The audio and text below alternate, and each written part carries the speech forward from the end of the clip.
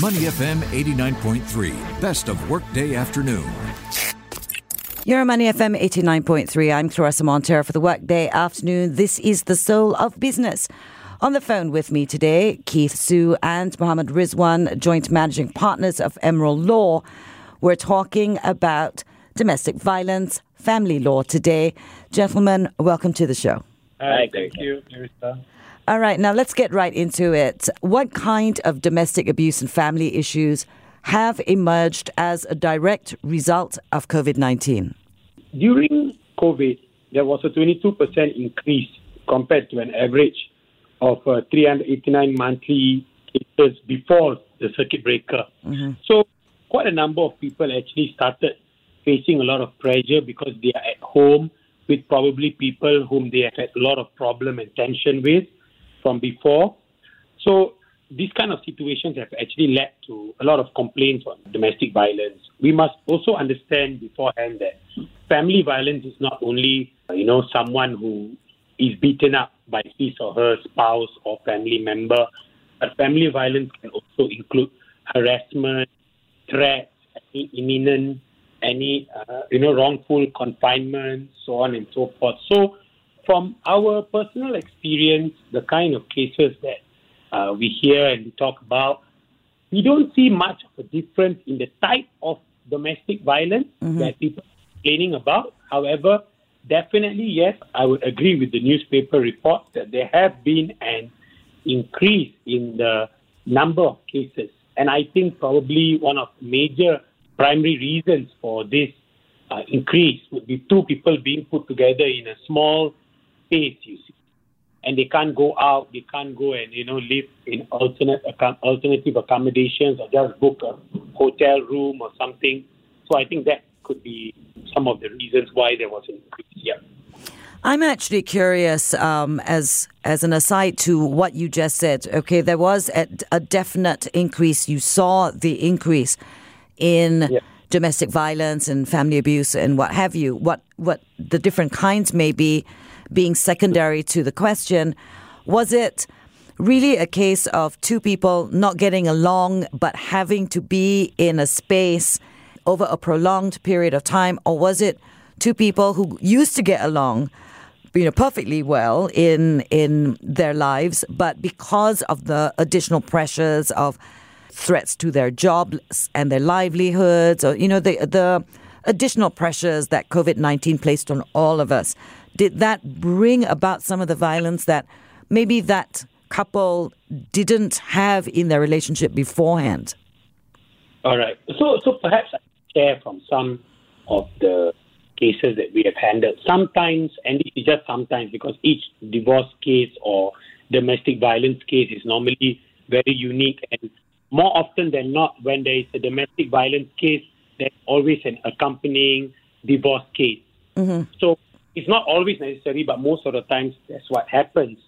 So I think what could have happened is that normally what people would do, okay, if I'm planning to divorce my spouse, I try and find alternative accommodation if the situation is not good at home, and then I file my papers first, and then I plan whether I'm going to live by myself or whether I'm going to bring my children. So there are a lot of these kind of issues. What happens is that probably circuit breaker put an entire full stop on all their plans.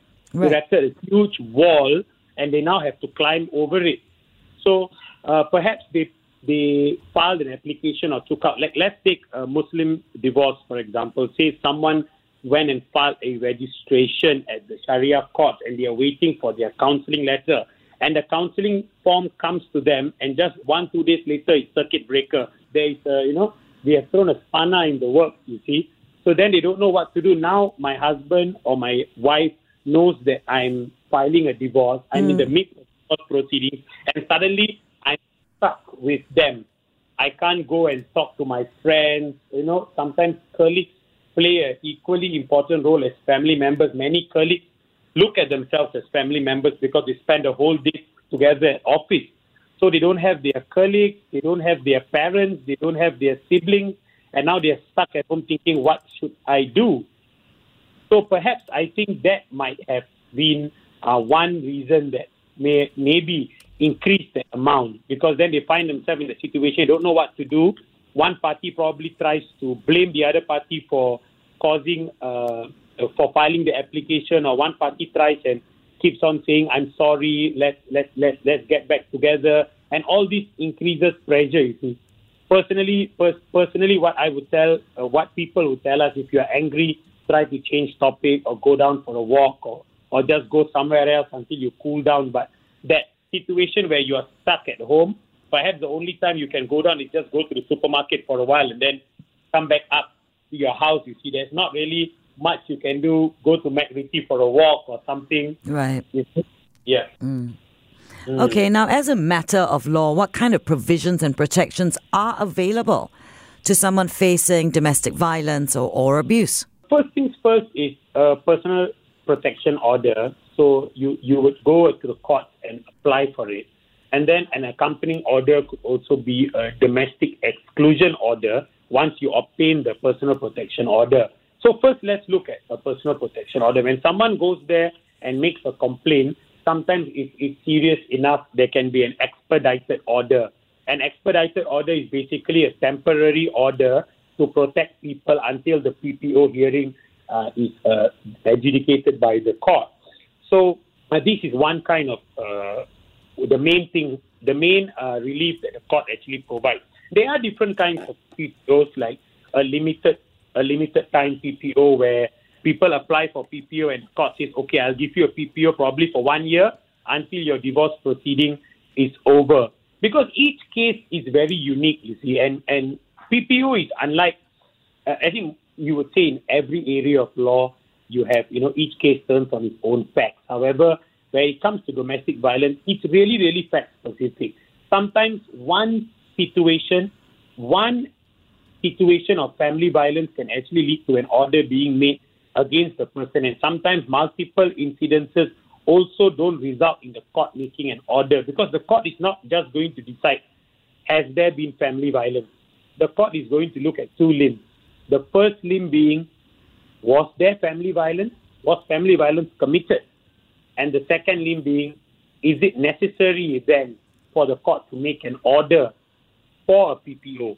So we have to look at the specific circumstances. There are cases I have done where there have been violence for a certain time, for maybe 6 or 7 months, and thereafter parties started living separately for another 6 months. And then 6 months later, a PPO application is taken up by either spouse. So, and they have no children. Whether parties have children or not plays a very big part in deciding whether the court will make a PPO order, regardless of whether or not there has been family violence. So it's very specific. We have to look at two limbs. Based on my experience, when I speak to people, sometimes people do not have, the layman doesn't have a common understanding as to what is family violence. They think family violence just means, oh, my spouse likes to shout at me, and that is family violence. Yes, shouting can affect some people in a very negative way, and we must empathize with this category of people, because different people react to different things in a different manner. Sometimes if you keep shouting at someone on a daily basis, it may affect the person quite a lot, and we empathize with the situation. However, we need to go back to the Women's Charter and look at what is family violence and how do you fit in that specific fact scenario into the act. Right. Okay. We're speaking with Keith Siew and Muhammad Rizwan, joint managing partners at Emerald Law. Now, I understand that Emerald Law is trying to help some families who are now in this position but have the additional burden of perhaps financial vulnerability. Could you tell us more about what you're doing? All right. So like many law firms, at the end of the day, we are also professionals, and I would like to say probably law is a noble profession. We try to do our level best to help as many people as we can. People have always had financial difficulties. It's not, COVID-19 has simply exacerbated the situation, but people have always had financial difficulties. So some of the things that we have done to assist people is that maybe to point people in a certain right direction. We say, okay, if you want to take up our services, let's look at how we can, come up to we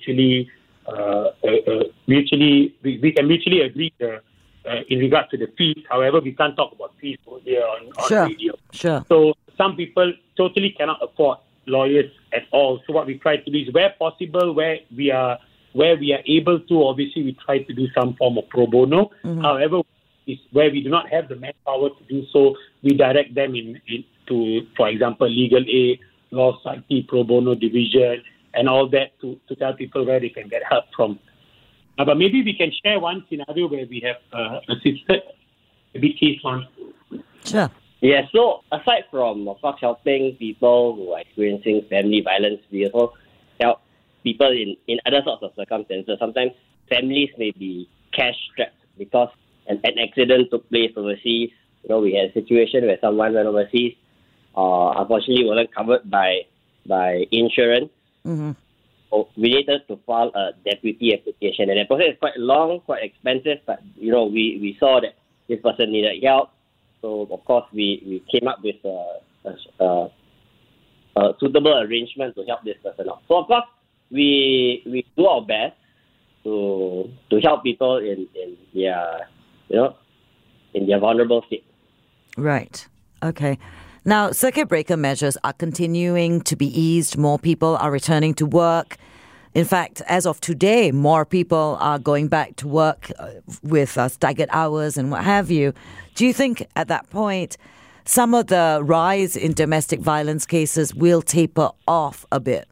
Personally, I think domestic violence, the only way for it to taper off would be to educate and raise awareness. I think we need to tell people what is family violence and what kind of situations in what kind of situations you need to go to the police and what kind of situations you don't have to, because the job of the police force is to tackle crime. However, it will be very difficult if we were to burden the police to just take down police reports after police reports when these are matters of domestic issues. I won't say domestic violence, but domestic issues. So we need to educate and raise awareness. I think that is being done by a number of agencies, not just law firms working together with law society, but also NGOs. So we try to raise awareness. But I think that as we slowly ease into phase 3, I'm personally hoping for phase 3 to come very soon, Safe Nation. So I think that if this happens, that people can seek alternative accommodation. I do believe that there's some provision to say that parties can have an arrangement to live with another person in another household now. So if parties are able to do that, it can definitely lower the tension. It will not make people feel that they are sort of confined within a certain space to live with a certain person they don't like. I think what we must also remember is that domestic violence is not just between spouses, but also between siblings, between in-laws. So we don't just handle cases husband versus wife or wife versus husband. It can also be son-in-law versus mother-in-law, daughter-in-law versus father-in-law, in these kind of situations as well. So it's very fluid. Okay, which raises an interesting question for me, and you gentlemen both raised it earlier in the conversation. Some people don't understand what constitutes family violence. Now, if there is a woman who is listening, or even a man at that point, because there are men who do get abused by their spouses, where can they go for that definition? The Women's Charter does protect women, but where do they go for the information so they know when it is time to call the police and when it is not? Okay, that's a good question. I think the Women's Charter also protects men. Okay. So where men are also facing situations of domestic violence where they are being by a family member, be it their wife, be it their in-laws, be it their own parents or own siblings, they can refer to the Women's Charter, Section 64, gives the definition of what is family violence. So it says family violence means the commission of any of the following acts: willfully, knowingly placing or attempting to place a family member in fear of hurt, causing hurt to a family member. I'm just summarizing so as to not take up too much of time. Mm-hmm. Wrongfully confining or restraining a family member against his or her will, or causing continual harassment with intent to cause or knowing that it is likely to cause anguish. So obviously, a layman might find it a little bit difficult to understand whether the incidences that he or she has suffered, does it fit into that category? Because one might say, my spouse or my family member harasses me by calling me 40 over times within a time span of 3 to 4 hours. Is that harassment? Well, that may be considered harassment. However, we need to look at the specific scenarios, whether it falls under family violence. Because under family violence, it's not just harassment, it's continual harassment, and then with intent or knowing that it will cause anguish. So there are a few limbs here already. There are probably 3 limbs under one category. So we need to know how to fit all of that into one. Also, when you want to know whether you go to the family court for a PPO or whether you go to the civil courts for a POHA under Prevention of Harassment Act, they have actually stated here that family member, what does a family member mean? A spouse or former spouse, child, including adopted child or stepchild, father or mother, father-in-law, mother-in-law, brother or sister, any relative of the person. So it's quite a large category actually. All right, gentlemen, we're out of time, but very quickly, if a person is facing some of these issues, family violence, domestic violence, and they feel they need the advice of a lawyer, where do they go to find a lawyer? Is there a directory or something that they can look up a lawyer they might be able to contact? I think the most popular mode of searching for anything today would be Google. Mm-hmm. So I think they can search on Google. They can go to Law Society's directory page to look for law firms. They can read up articles online. I think a number of law firms, including ours, have actually written articles on PPO and all. Then they can get the information and they can choose who they are most comfortable with. They can also go to certain NGOs and try and get some counseling. I would say, parties should. Not everyone immediately jumps to lawyers. People normally try and see if they can settle the matter by themselves. For some people, it may not be possible, so they have to immediately take up court action. I will always say the first step, let's try to see if we can resolve matters amicably. That's always step one before taking any matter to court. But obviously, each case is unique. Yeah. All right. Thank you very much. We've been speaking with Keith Siew and Muhammad Rizwan, joint managing partners of Emerald Law. Gentlemen, thank you for the time. Thank you, Clarissa. To listen to more great interviews, download our podcasts at moneyfm893.sg or download the SPH radio app available on Google Play or the App Store.